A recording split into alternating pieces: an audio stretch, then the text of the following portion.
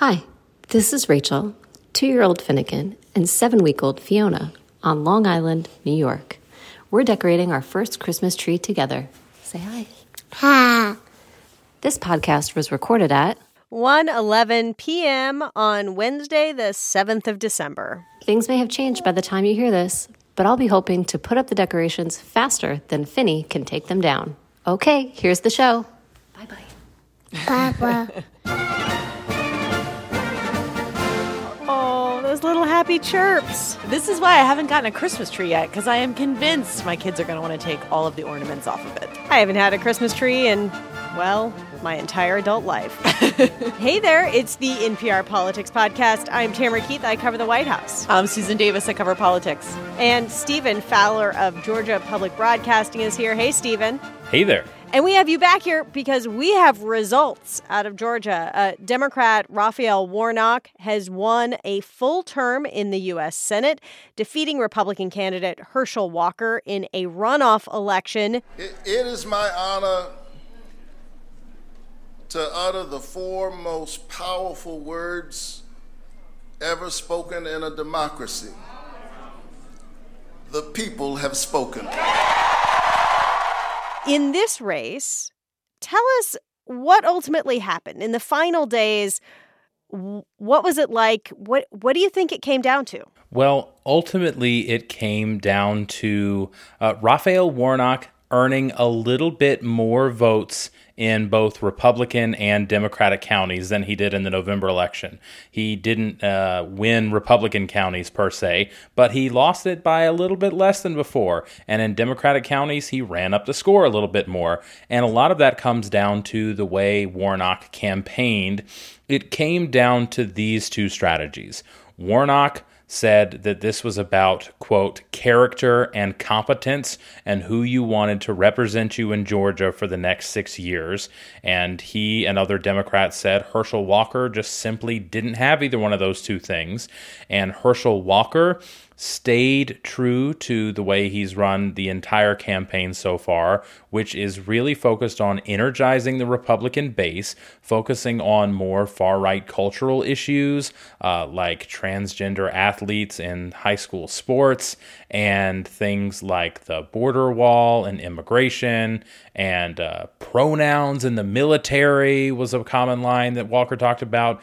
And ultimately, the base-only strategy was not successful in a state where voters are a little bit more moderate and things are a little bit more swingy. And we've already had a couple elections now of anecdata of voters maybe not necessarily liking that base-only approach. So it's like Walker was running in a red state and Warnock was running in a purple state. Absolutely. I mean, some of the campaign events that you saw Herschel Walker going to deep red Republican bastions, familiar campaign stops where, there's reliably hundreds of Republicans there. But the interesting thing is you saw Raphael Warnock also go to some of those areas where you typically might not see a Democratic candidate go. Some of these North Atlanta exurbs that are still very much red and still very much vote heavily Republican, but over the years have been voting less and less Republican. And in this race, the key dynamic from the general election is there were about 1 in 10 people that voted for Georgia's Republican governor, Brian Kemp, and did not vote for Republican Herschel Walker. And so Warnock campaigned, in addition to targeting younger voters and black voters, Warnock campaigned in these Kemp-Warnock areas of more moderate Republicans that couldn't or wouldn't vote for Herschel Walker. I think for a lot of Republicans, the story of Georgia in 2022 is one of missed opportunity, especially when you look at the kind of victory Kemp had at the top of the ticket. I think Republicans saw Georgia as a really winnable state, and Herschel Walker was a uniquely flawed candidate. And if they had put up someone more in the mold of Kemp, this could have been a Republican takeover. It just wasn't their year for a lot of reasons, but I think at the top of that list really was just the caliber of this candidate. Can you talk about turnout? Because this was the second election in 2 months. Did people actually show up to vote in this runoff? And who did that help? There was a ton of people voting during early voting.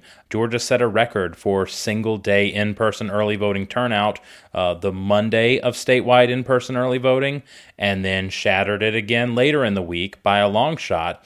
So there was a lot of early votes, and a big question was, okay, what is that going to look like on Election Day? And when all was said and done and the polls closed, there was a record number of people showing up on Election Day, too. And so for a runoff election, which typically you don't see a lot of interest in, you got pretty close to the general election number of votes, which people on both sides of the aisle and elections officials alike were frankly a little surprised to see. But, if there's one thing Georgians know how to do, it's vote. Stephen, can you help square something on this, though? I mean, we've had you on the podcast a lot, not just to talk about these races, but to talk about the new voter law that was put in place in Georgia. And these are the first elections that took place under the new laws. There was a lot of criticism from the left that these were equated to voter suppression, that it would make it harder for people of color to vote, that they were seen as extreme. Yet the tale of Georgia is Democrats doing quite well and seeing record turnout. So is the criticism of the law, was it overwrought? Yes and no. When talking about voting, one of the things I like to get people to think about is not necessarily the numbers of people voting, but thinking about it as a customer service story. And from a customer service standpoint, Georgia's election laws added a lot of steps and burdens to local officials that then gets translated into more issues for people to basically have to do more work and exert more effort to cast the same ballot as they did before. So that's the way I think we should be thinking about this record turnout, and not just saying, look, top line numbers are big, voter suppression is solved, yay. Let's take a quick break, and when we get back, what does this result mean for governing?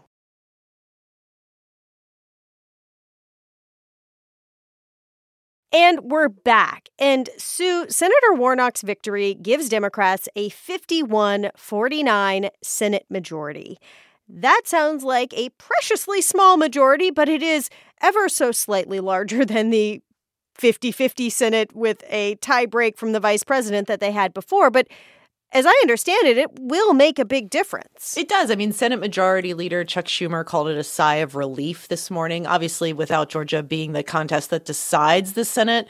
If a win there was just seen as a bonus, and it does matter. Look, the filibuster is still very much an issue. They still do not have the votes to change that. But it does things like it makes moving certain things to the Senate a whole lot easier. Under a 50-50 Senate, they had what was called a power sharing agreement. It meant both parties had the same amount of seats on committees. Republicans could slow down and block things like nominations and pieces of legislation and subpoenas from coming out of the committee process. And now with a clear majority, Democrats will have the advantage on all of those committees. So they'll have a little bit more ease to, and Schumer said this morning, use that subpoena power, have oversight hearings.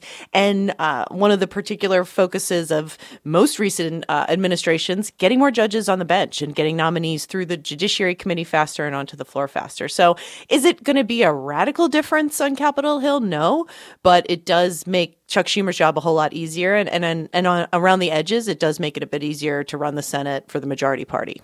I do want to pause on one little bit of history here, which is that Senator Warnock winning a full term will now be the first Black man to win a full term in the Senate from Georgia.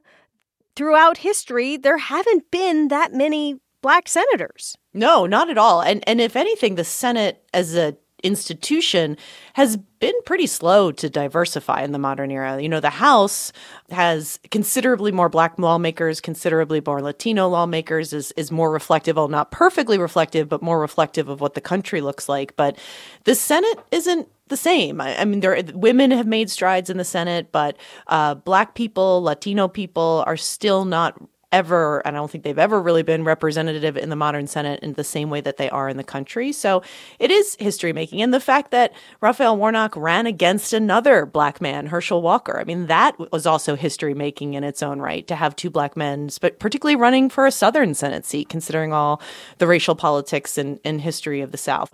But I don't think that anybody should be patting the Senate on the back for its diversity just yet. I mean, I think there's still a lot of strides to go to have the Congress look more representative of a whole as what the country looks like. But I think Warnock is also... He is now at a bit of a celebrity status of a senator, not because he's had to win these races so many times, because he has proven to be a really durable candidate. And he is the kind of person that people look at and think, oh, does he want to run for president? Could he be on a ticket? I mean, he's young. He has a very long political future ahead of him. And winning these races has made him a bit of a star in Democratic politics. Well, and Stephen, he sort of acknowledged the through line of history and his own history as he gave his acceptance speech last night. I am Georgia.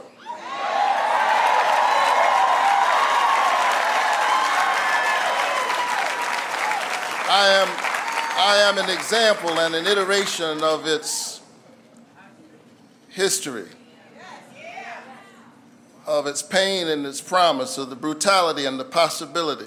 Yeah, it's important to note that one of the reasons that we even have this runoff situation here is because of a long history in Georgia and other southern states of actively making it where black voters and black politicians don't really have a fair shot at being elected.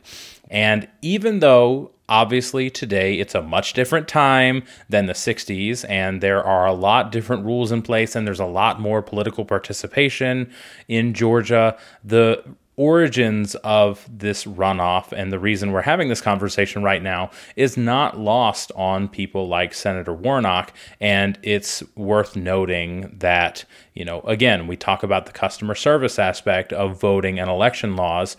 And instead of plenty of other states that don't do runoffs for these general elections, they just say, you got the most votes, you're the winner.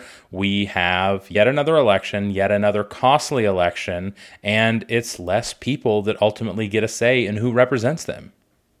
So we are now closing the book on the midterms. I mean, Thank I'm sure God. we'll keep talking about it. But time to start talking about 2024. Ooh, moving right on. But before we close that book, we should just note that this is the first midterm since the 1930s that the president's party has actually defended every single incumbent Senate seat. Yeah. Which is wild. 2022 was a wild and weird election, and I think it's going to be one for the history books. People are going to study like what happened in this midterm and why, because it broke with so many precedents. And yes, Republicans did ultimately pick up the House, but not by the sort of red wave the party itself was anticipating.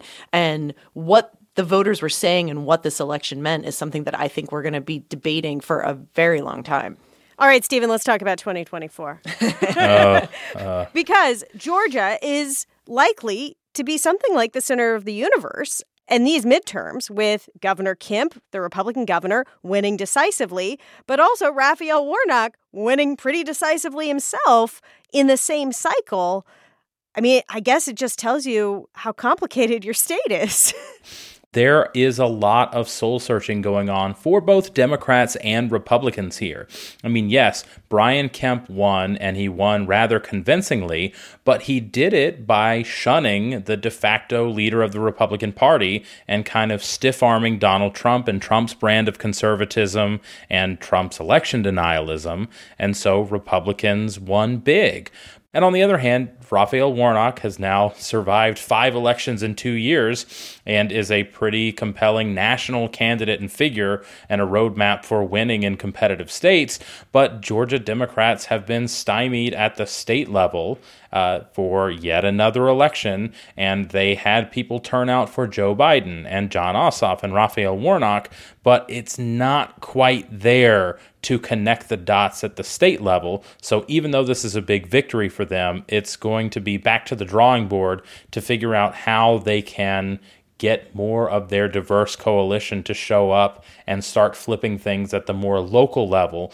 But the bottom line is that Georgia is going to be very much at the forefront of conversations about American politics the next 2 years, and in the midst of this push and pull of figuring out where we go as a country. All right, well, we are going to leave it there for today. Stephen Fowler of Georgia Public Broadcasting, good to have you back. Always a pleasure. I'm Tamara Keith. I cover the White House. And I'm Susan Davis. I cover politics. And thank you for listening to the NPR Politics Podcast.